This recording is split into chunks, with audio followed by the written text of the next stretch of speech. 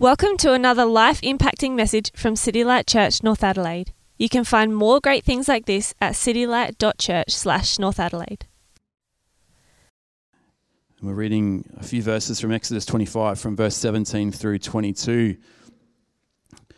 These are slightly sort of obscure verses that sort of come out at us this morning. They'll be explained in a moment in their relationship to the next reading in Hebrews and our sermon. But this is some instructions about the sanctuary, the tabernacle, and in particular about the ark, which was this elaborate box that sat in the Holy of Holies in the tabernacle or in the temple. And within the Ark of the Covenant, there was some manna from the days when God's people wandered in the wilderness. There was Aaron's staff, which had budded, an indication of the installation of the priesthood in God's people.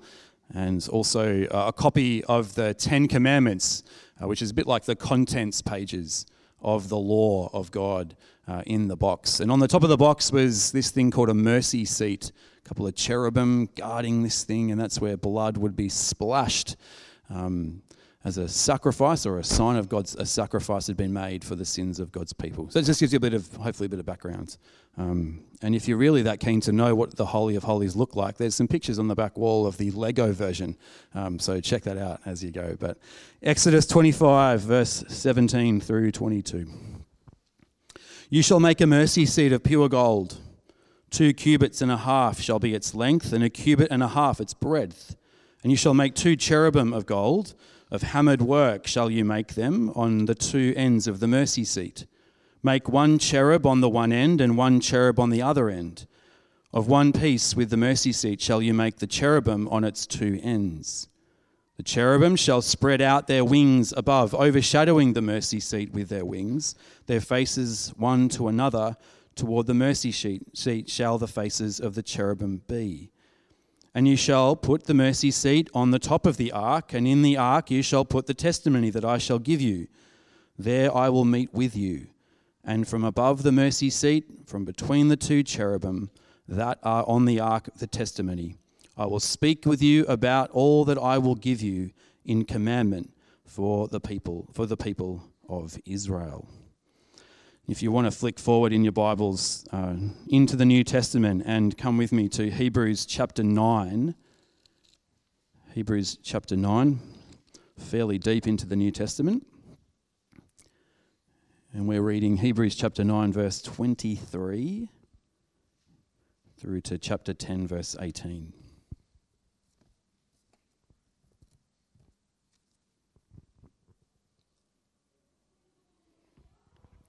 Beginning at Hebrews chapter 9, verse 23.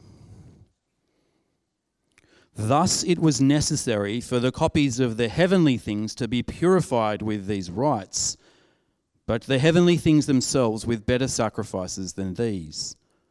For Christ has entered not only into holy places made with hands, which are copies of the true things, but into heaven itself, now to appear in the presence of God on our behalf. Nor was it to offer himself repeatedly as the high priest enters the holy places every year with the blood not of his own. For then he would have had to suffer repeatedly since the foundation of the world. But as it is, he has appeared once for all at the end of the ages to put away sin by the sacrifice of himself. And just as it is appointed for man to die once, and after that comes judgment, so Christ, having been offered once to bear the sins of many, will appear a second time, not to deal with sin, but to save those who are eagerly awaiting him. For since the law has but a shadow of the good things to come instead of the true form of these realities, it can never, by the same sacrifices that are continually offered every year, make perfect those who draw near.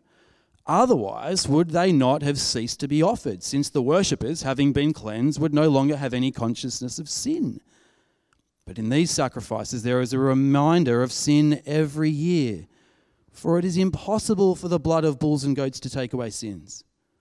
Consequently, when Christ came into the world, he said, "Sacrifice and offerings you have not desired, but a body you have prepared for me. Have you prepared for me? In burnt offerings and sin offerings you take no pleasure." Then I said, "Behold, I have come to do your will, O God, as it is written of me in the scroll of the book. When he said above, you have neither desired nor taken pleasure in sacrifices and offerings and burnt offerings and sin offerings, these are offered according to the law, then he added, behold, I have come to do your will. He abolishes the first in order to establish the second. And by that will we have been sanctified through the offering of the body of Jesus Christ once for all. And every priest stands daily at his service, offering repeatedly the same sacrifices which can never take away sins. But when Christ had offered for all time a single sacrifice for sins, he sat down at the right hand of God, waiting from that time until his enemy should be made a footstool for his feet. For by a single offering he has perfected for all time those who are being sanctified. And the Holy Spirit also bears witness to us, for after saying, this is the covenant that I will make with them. After those days, declares the Lord, I will put my laws on their hearts and write them on their minds. Then he adds, I will remember their sins and their lawless deeds no more. Where there is forgiveness of these, there is no longer any offering for sin. Thanks be to God. Good morning. I'm Phil. I'm also one of the elders here at City Light North Adelaide, and it is really great to have everyone here this morning. I'm excited today. It's my daughter Janelle's 21st birthday. I have no idea how that could be possible because I'm only 30. It's been a few times this morning I've been asked, how's your week been? And my answer has been something like insane, frantic, crazy, stupid, ridiculous. Hasn't really been a great week. In fact, it's been a crazy few weeks for me. We had the party last weekend. That was fantastic. Ross, I teared up a bit in front of a whole heap of people, so it's pretty standard for me anyway. Friday was the end of the financial year. Now, before anyone says, are you an accountant? No. I will not be accused of being an accountant. So Happy New Year, everybody. Friday was June 30th, which is also Alison's birthday. End of the financial year, so Happy New Year.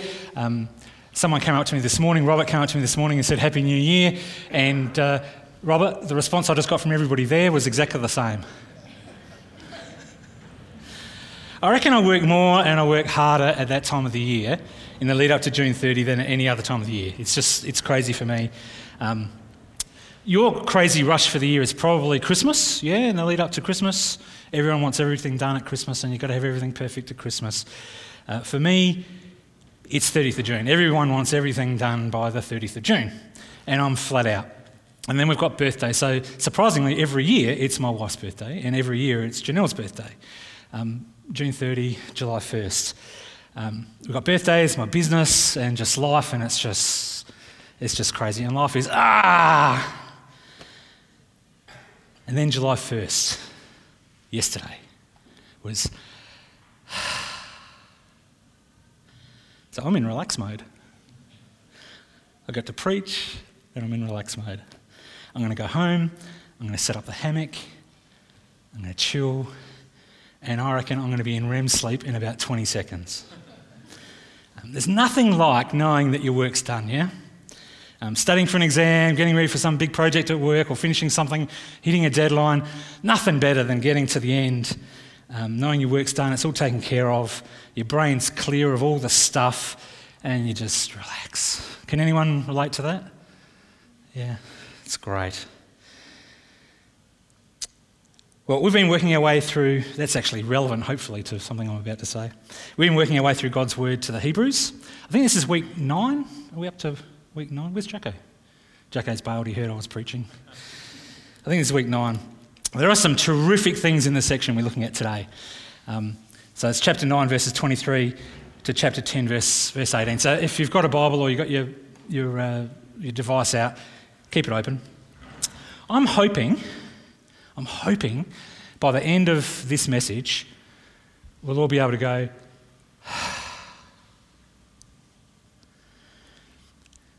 Jesus, thank you.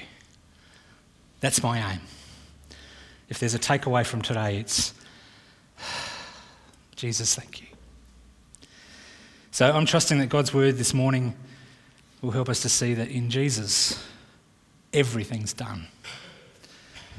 We're safe, and we're free, and we're loved, and we're complete, and we're at home with our great God who loves us. I'm also hoping there'll be a few moments during the service where we go, You hear those moments. Where some truth of God's word drops into our hearts, maybe for the first time, and we get it. Have you had those moments? We go, I'm hoping there'll be a few of those, or maybe one, or hopefully, that'll come in today. So let's have a look at God's word. Let's hear what he wants us to see, and let's hear what he wants us to hear. Because otherwise I'm just standing here raving on, and I don't want to waste your time. So let's hear what God has to say to us this morning. Last week, Jacko took us to the tabernacle with his amazing Lego model. Now repeat after me. Lego. Not Lego, Lego.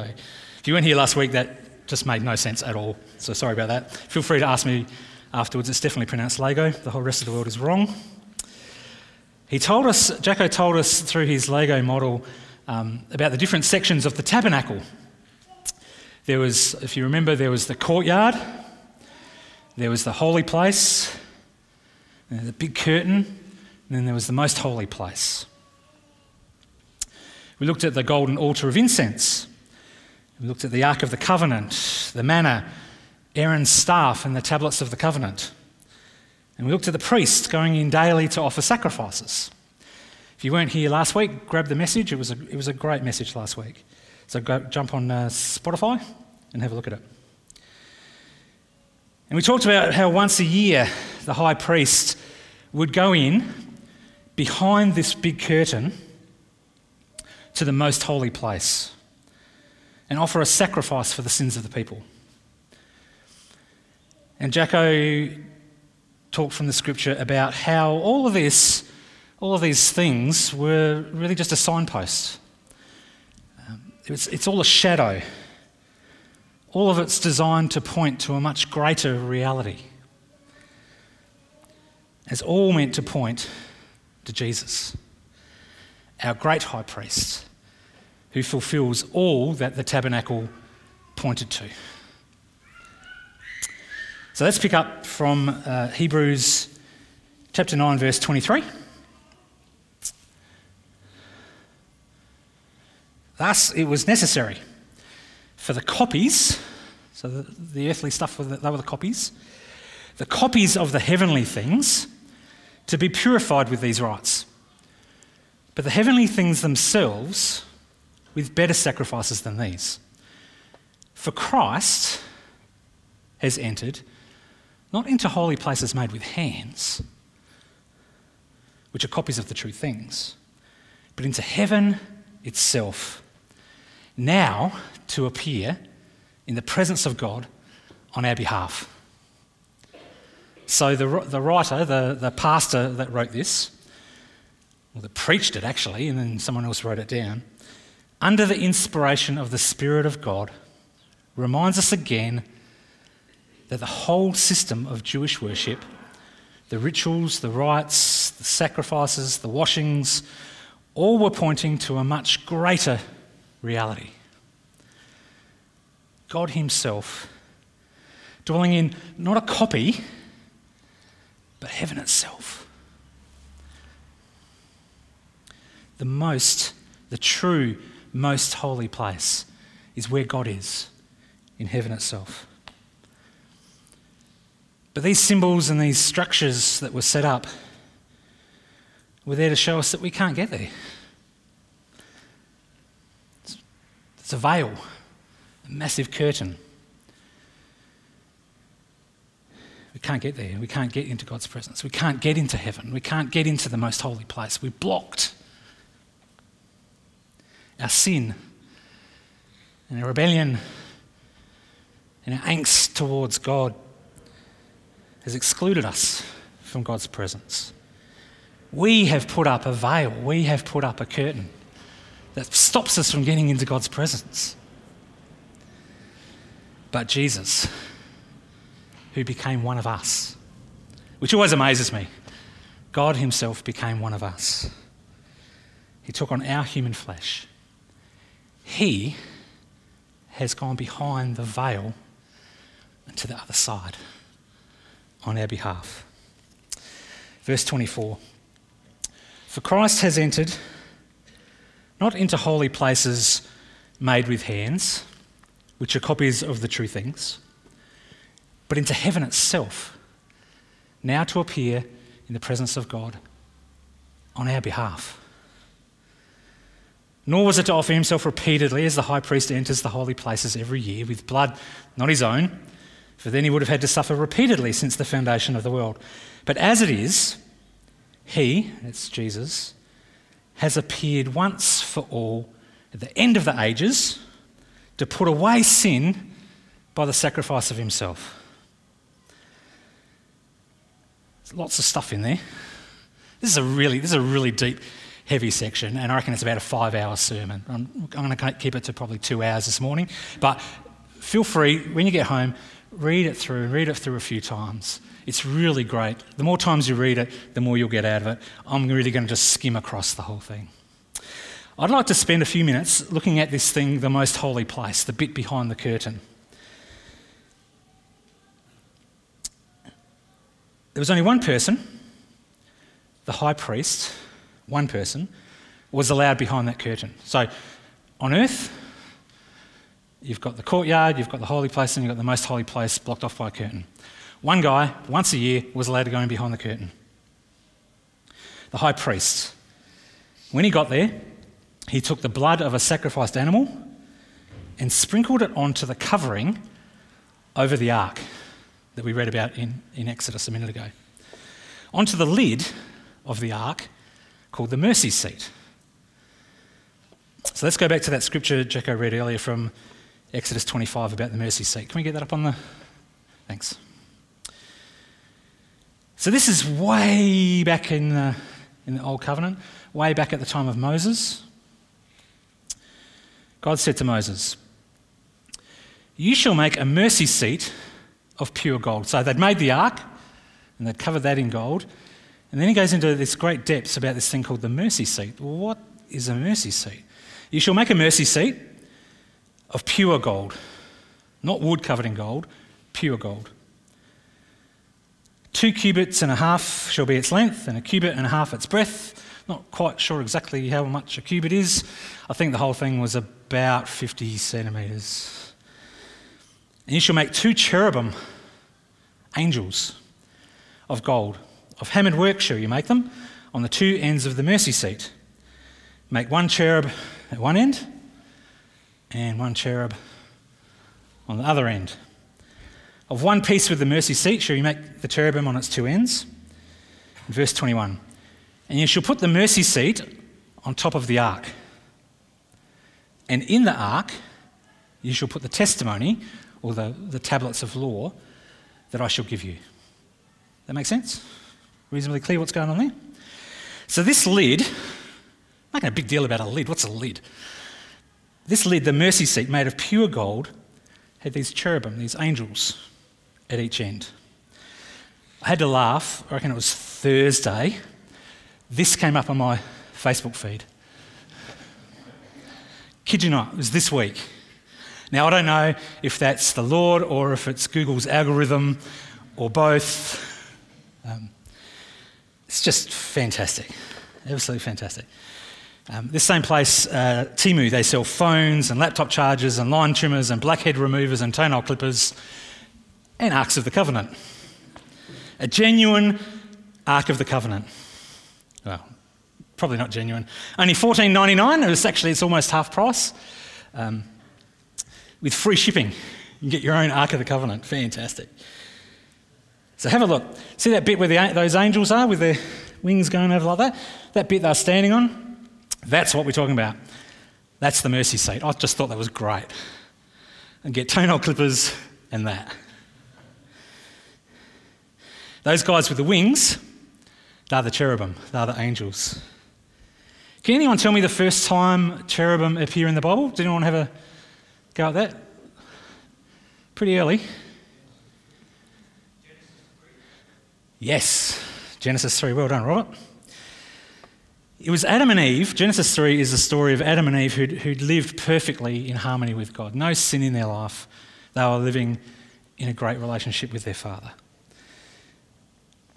But they blew it. They rebelled against him. They sinned.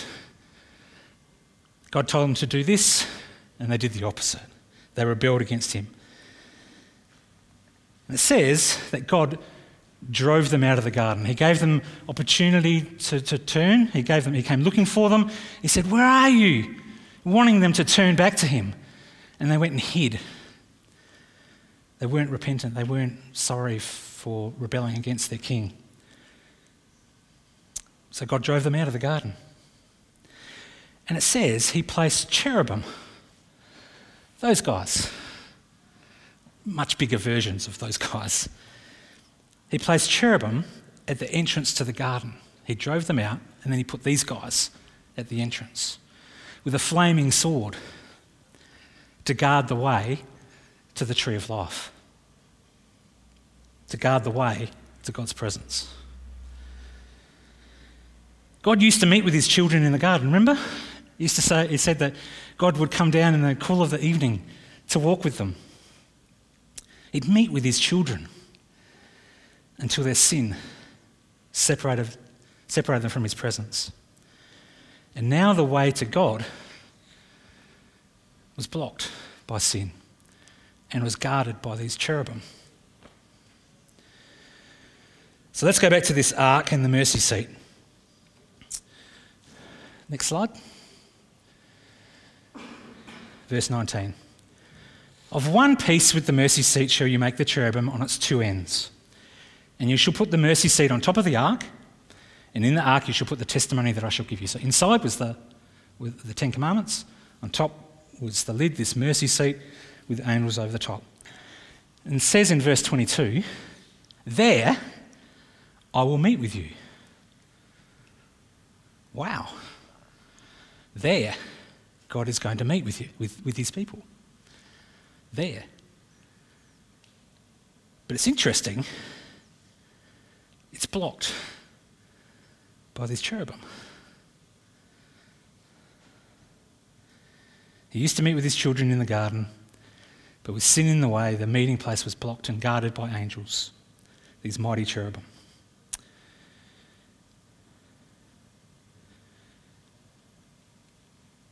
This meeting place of God, there he will meet us at the lid, the mercy seat between the cherubim. It was hidden behind the curtain. And as we've said before, only one man and only once a year and only with a blood sacrifice. Our sin had broken this fellowship. Sin had separated Adam and Eve from their God, and sin separates us. And we've got no way. There's no way back into the presence of God. But, I love the but. There's always a but when it comes to God. There's lots of buts. But God. Let me take you to John. If you've got your Bibles, turn to John chapter 20. I'm hoping this might be one of those moments. So this is on the third day after Jesus had been crucified. He'd been buried, he died, he'd been buried. It's the third day. It says in verse 11 of chapter 20, Mary stood weeping outside the tomb. And as she wept, she stooped to look into the tomb.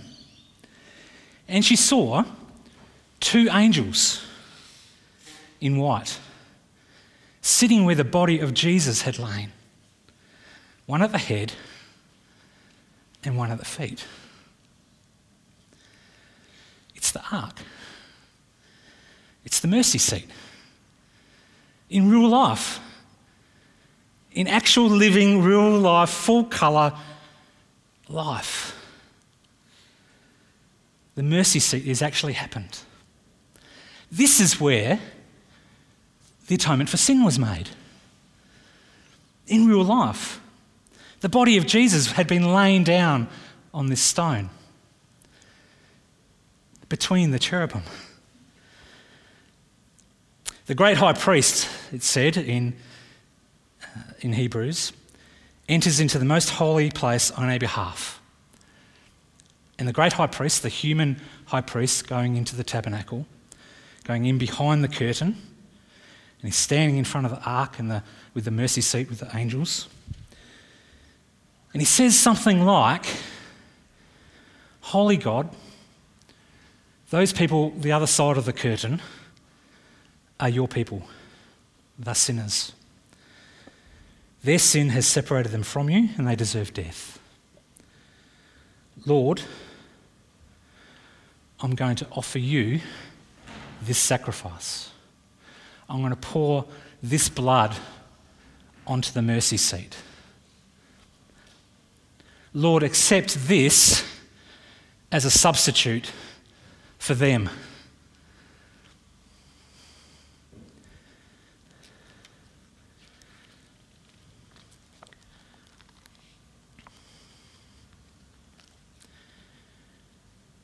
When Jesus does this amazing thing, he becomes one of us.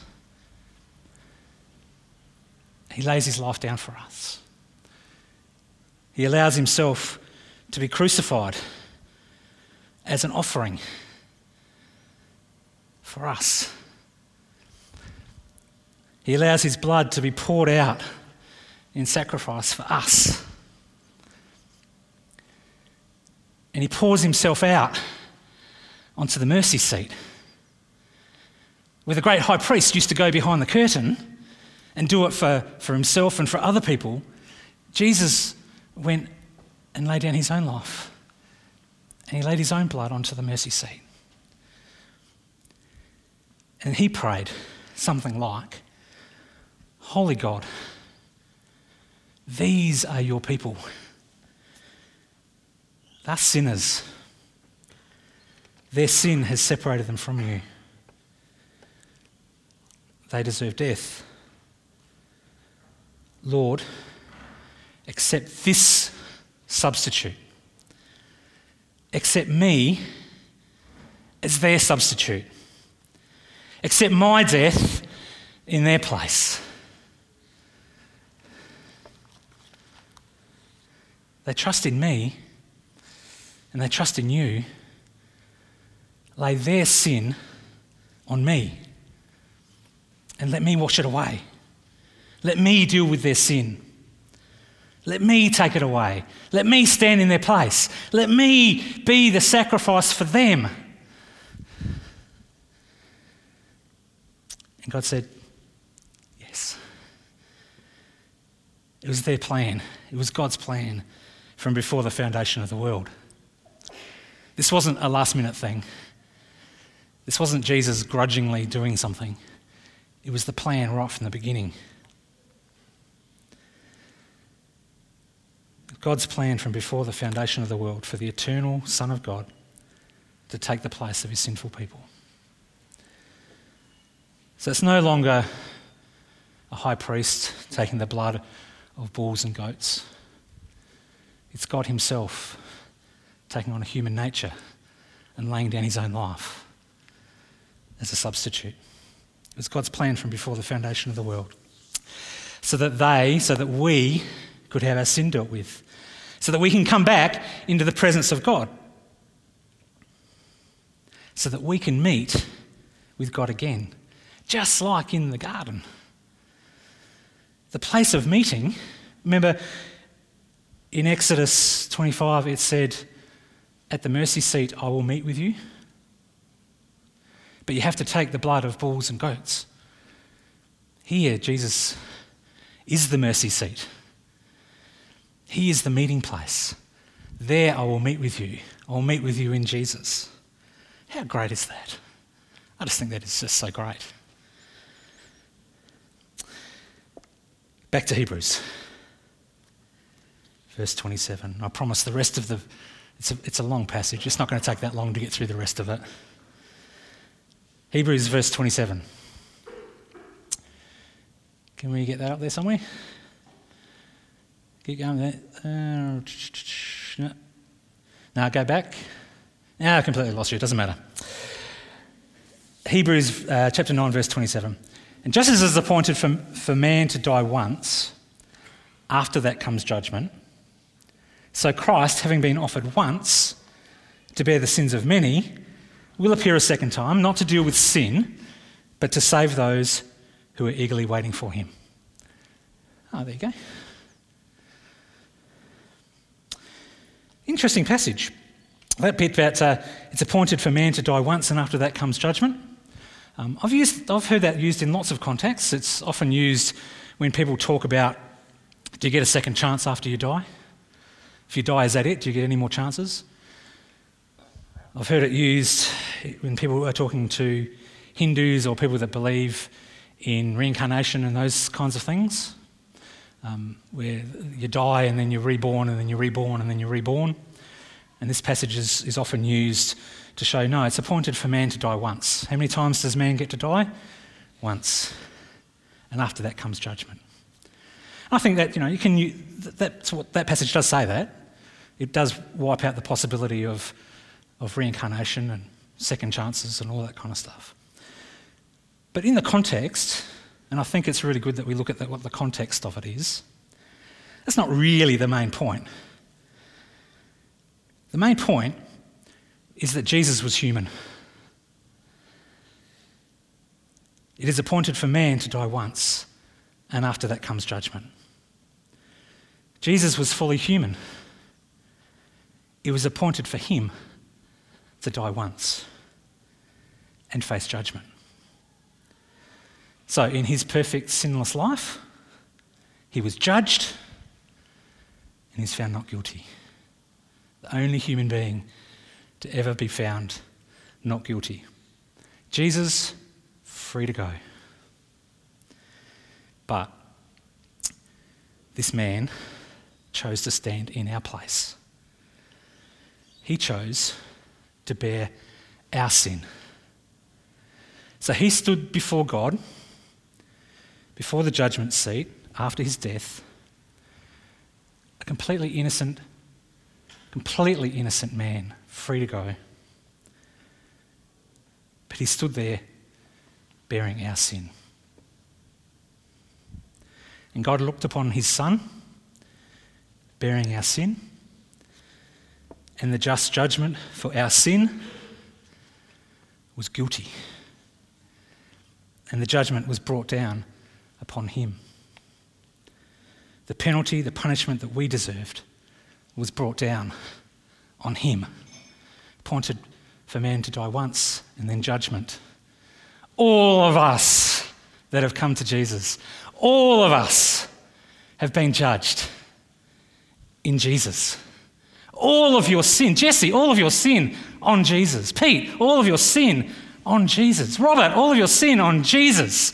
Mark, all of your sin on Jesus. Whoever else is looking at me right now, all of your sin on Jesus, and God poured out his wrath for your sin and for my sin on this innocent man who gave himself for us.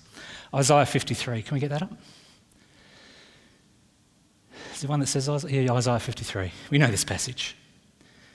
It's talking about Jesus. This is 700 years before Jesus came to earth. It's a prophecy. Verse 5, it says, he, Jesus, was pierced for our transgressions.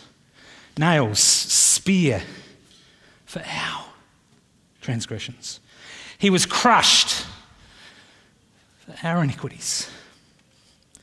Upon him was the punishment that brought us peace.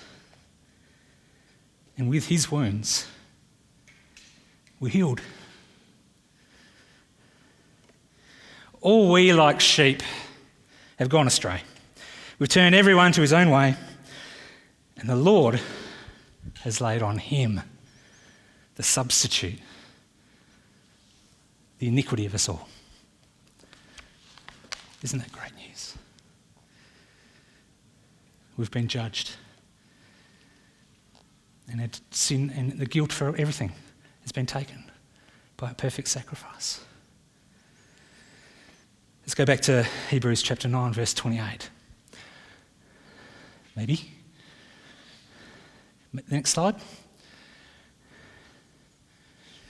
Nah, it's okay. We'll come back to it. We'll get there.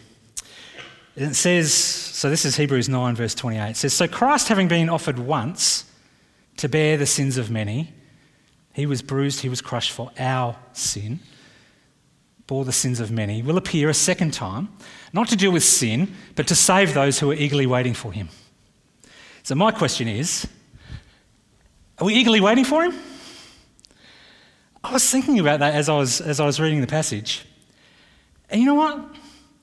The more I read this stuff, the more it makes me eagerly await him. I get so excited when I read this stuff. I'm looking forward to meeting the guy that was prepared to stand before God, completely innocent and free to go, and was prepared to take my sin upon him and go through all of what he went through, the punishment and the wrath of God on my behalf. I am so looking forward to meeting this guy. I hope you're all eagerly waiting for him. Now we move into chapter 10. And the pastor again says, you know what? Because of all this, because of everything we've been talked about, why would you go back to that other system?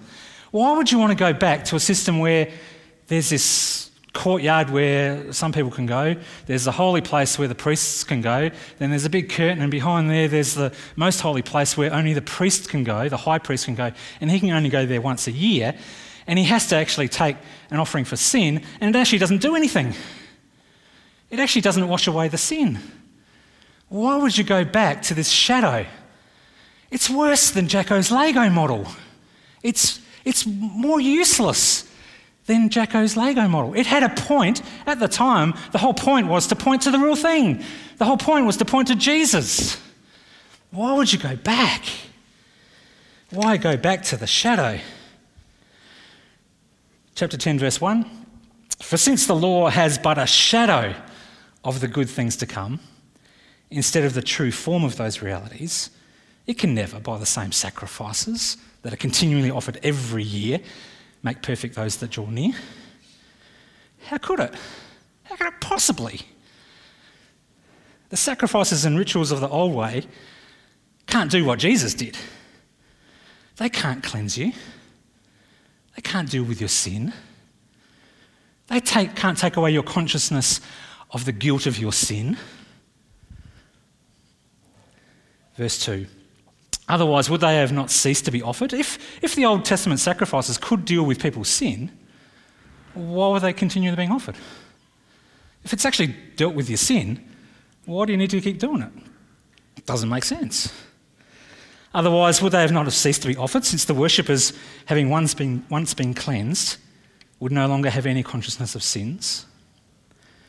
But in these sacrifices, there is a reminder of sins every year.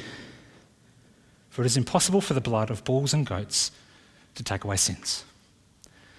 And it makes sense when you really think about it. I don't know if any Jews actually thought that slaying this bull was actually going to wash away their sins. I don't think they actually thought that. Because they knew that they were sinners. They're the ones that deserved to die. Well, that bull hasn't done anything. And it's a bull. It's not even a human. How could it possibly take away sins? The blood of bulls and goats can't actually take away sins. But Jesus can. And Jesus has. And there's no more guilt. So all those people that I talked about before, I'm going to pick on some other ones now. 1, no more guilt. No more guilt. No more guilt. Brody, you're starting your job on Monday. It's no more guilt. Chloe, no more guilt. It's no more guilt. There's no more guilt. No more judgment. The blood of Jesus actually and forever takes away our sins. Verse 5 of chapter 10. Consequently, when Christ came into the world, he said, sacrifices and offerings you have not desired, but a body you have prepared for me. The eternal Son, before he came to earth, he stood before the Father, ready to take on a body and ready to take on our humanity, to become one of us. Do you know what always amazes me? One thing that always gets me about Christmas, we actually should celebrate Christmas at Easter, because Easter is roughly 9 months before Christmas. And Jesus actually the Son of God became human 9 months before he was born, just like all of us. His humanity didn't start at Christmas. His humanity started closer to Easter. He took on the full range of human experience, which is just amazing. Has anyone seen a tiny human embryo? Fully human. We saw one. We saw my daughter. She was 14 days old from conception. Tiny, tiny, tiny. In a microscope, under a microscope. It was amazing. Little heart beating, 112 beats a minute at 14 days. It was amazing. God, the Son, stood before his Father, and his Father gave him a body. It started like that and grew. Full range of human experience. So he stood before the Father, ready to take on a body, to take on our humanity, to become one of us, so that he could lay it down as a perfect sin offering. Verse 6. In burnt offerings and sin offerings you have taken no pleasure. Then I said, so this is Jesus, behold, I have come to do your will, O God, as it is written of me in the scroll of the book. When he said above, you have neither desired nor taken pleasure in sacrifices and offerings and burnt offerings and sin offerings, these are offered according to the law. Then he added, behold, I have come to do your will. He does away with the Lego. He does away with the old in order to establish the second. The law, the sacrifices, the rituals were all there to point us to the reality. And now that the reality's come, he does away with the shadow. Now, has anyone here been to Jerusalem? Hands up, anyone? Was there a fully formed temple or tabernacle there that you could visit? There's no tabernacle. It's gone. Done away. Not that long after this, the temple was destroyed. There's no more tabernacle, no more ark, no more any of that stuff. Because the original has, the better and the true and the eternal has come. So God allowed the old one to be destroyed. He does away with the shadow. When the light gets switched on, the shadows disappear. Verse 10. And by that will, so Jesus' will, we have been sanctified through the offering of the body of Jesus once for all.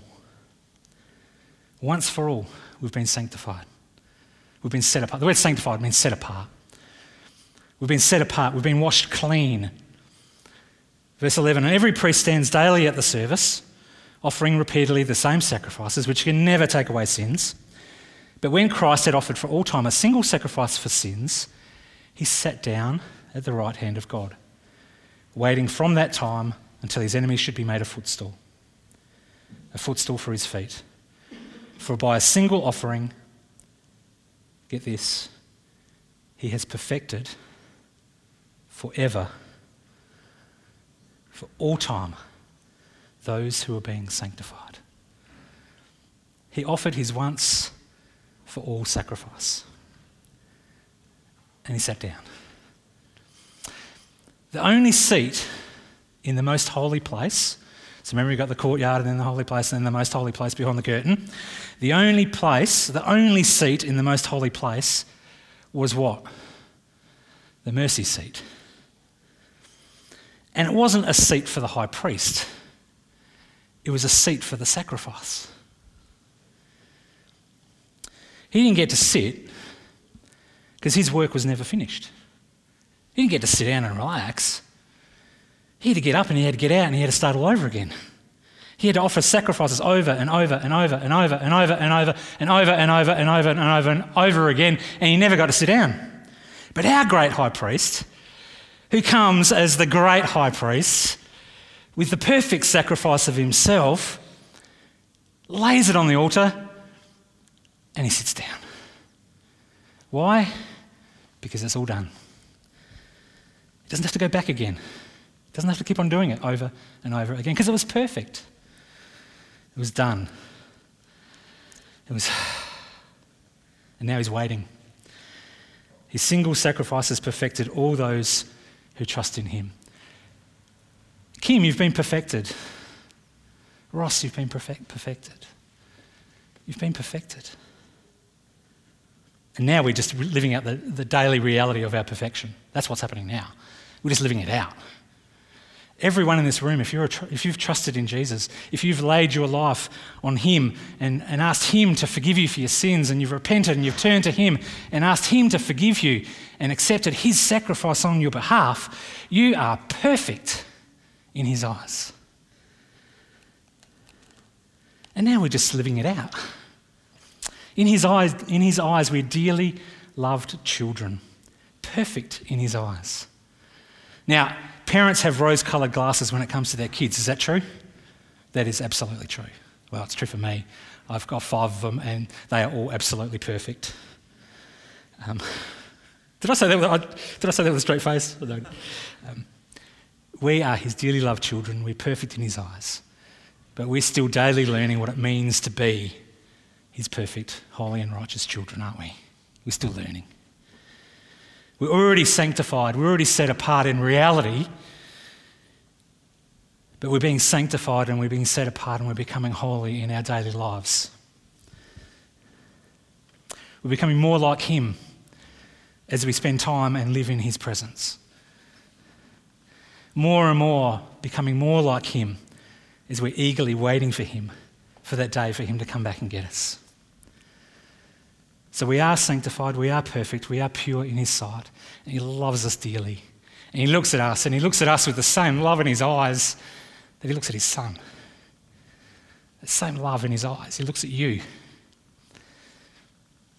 And he wants you to grow up, to become more like him, become more like what you should be as part of his family.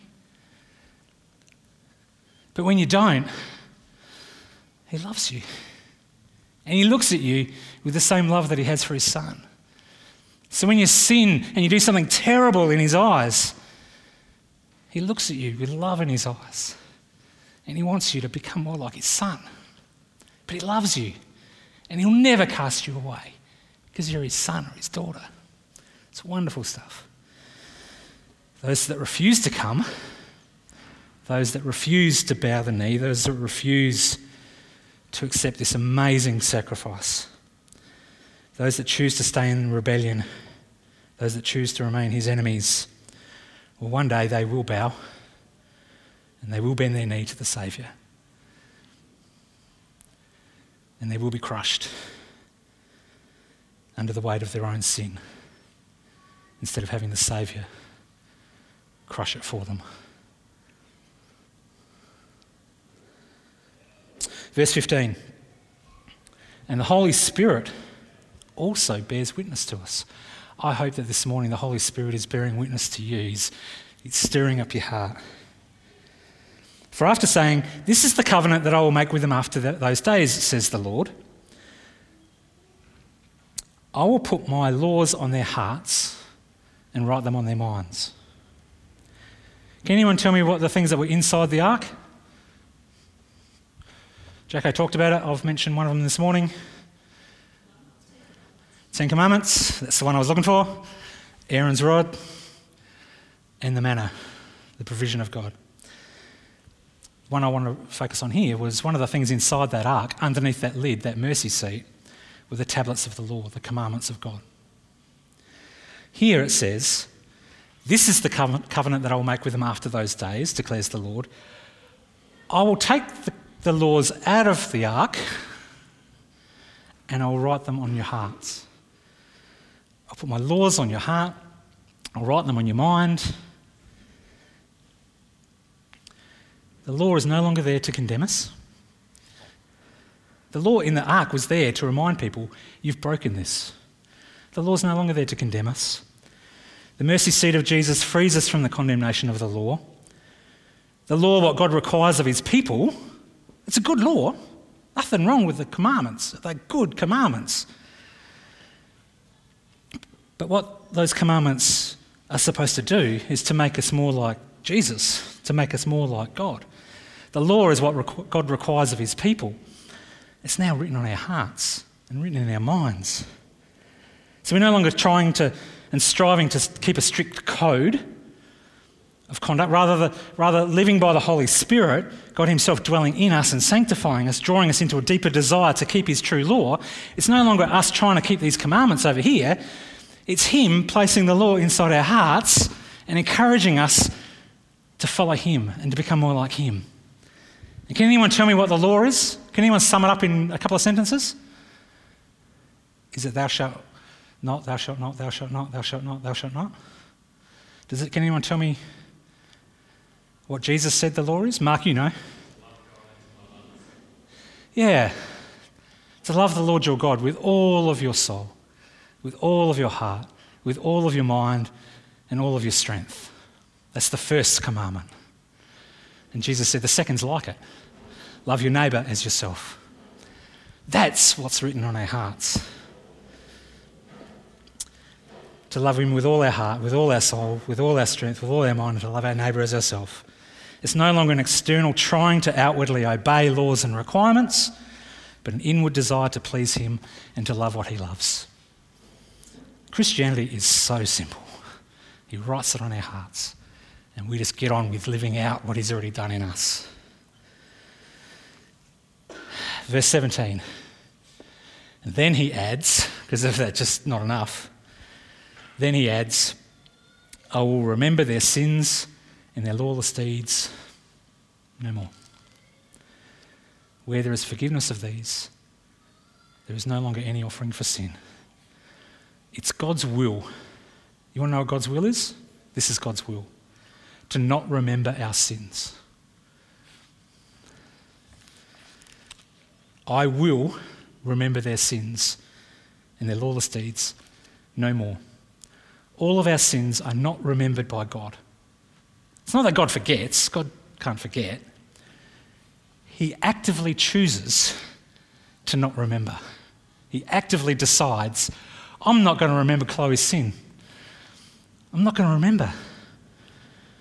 There's not going to be any bringing it back up again. There's not going to be any judgment. There's not going to be any, remember when you did this, Jim? Remember when you did that? No, the Lord just doesn't do that. We do that all the time to each other. The Lord doesn't do that at all. All the Lord does is says, Jim, sin? What are you talking about? That was dealt with in Jesus.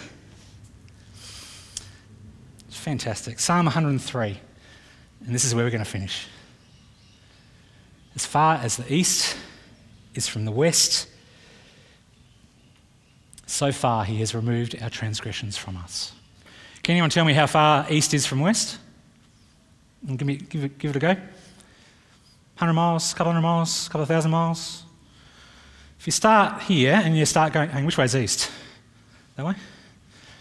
Start this way, start going east, and you keep on going. And you keep on going east, and you keep on going east, and you keep on going east. Where do you end up? Here. And you keep on going east, and you keep on going east, and you keep on going east, and where do you end up? Here again. You never get to west. That's how far God has put away our sins.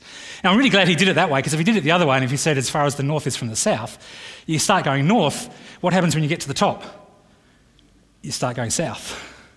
So you can actually hit south, whereas you can't. East never meets west. And that's what God is trying to say, is saying. You can never get there. That's how far away Jim's sin is. That's how far away Pete's sin is. That's how far away all of our sins are. It's gone. So far, our God has removed our sins. He remembers it no more. So what's the takeaway from this morning? Jesus has given his all. Jesus has done everything on your behalf. We are safe. We are free. We are loved. We are complete. We're at home with our great God, and we're walking in the garden with our God who loves us so dearly. And all I can say is, thank you, Jesus. Thank you for listening to audio from City Light Church, North Adelaide. We hope you found it helpful, and we'd love for you to share this message with others. For more great content, more information about City Light Church, or to donate to the work of City Light Church North Adelaide, visit us at citylight.church/North Adelaide.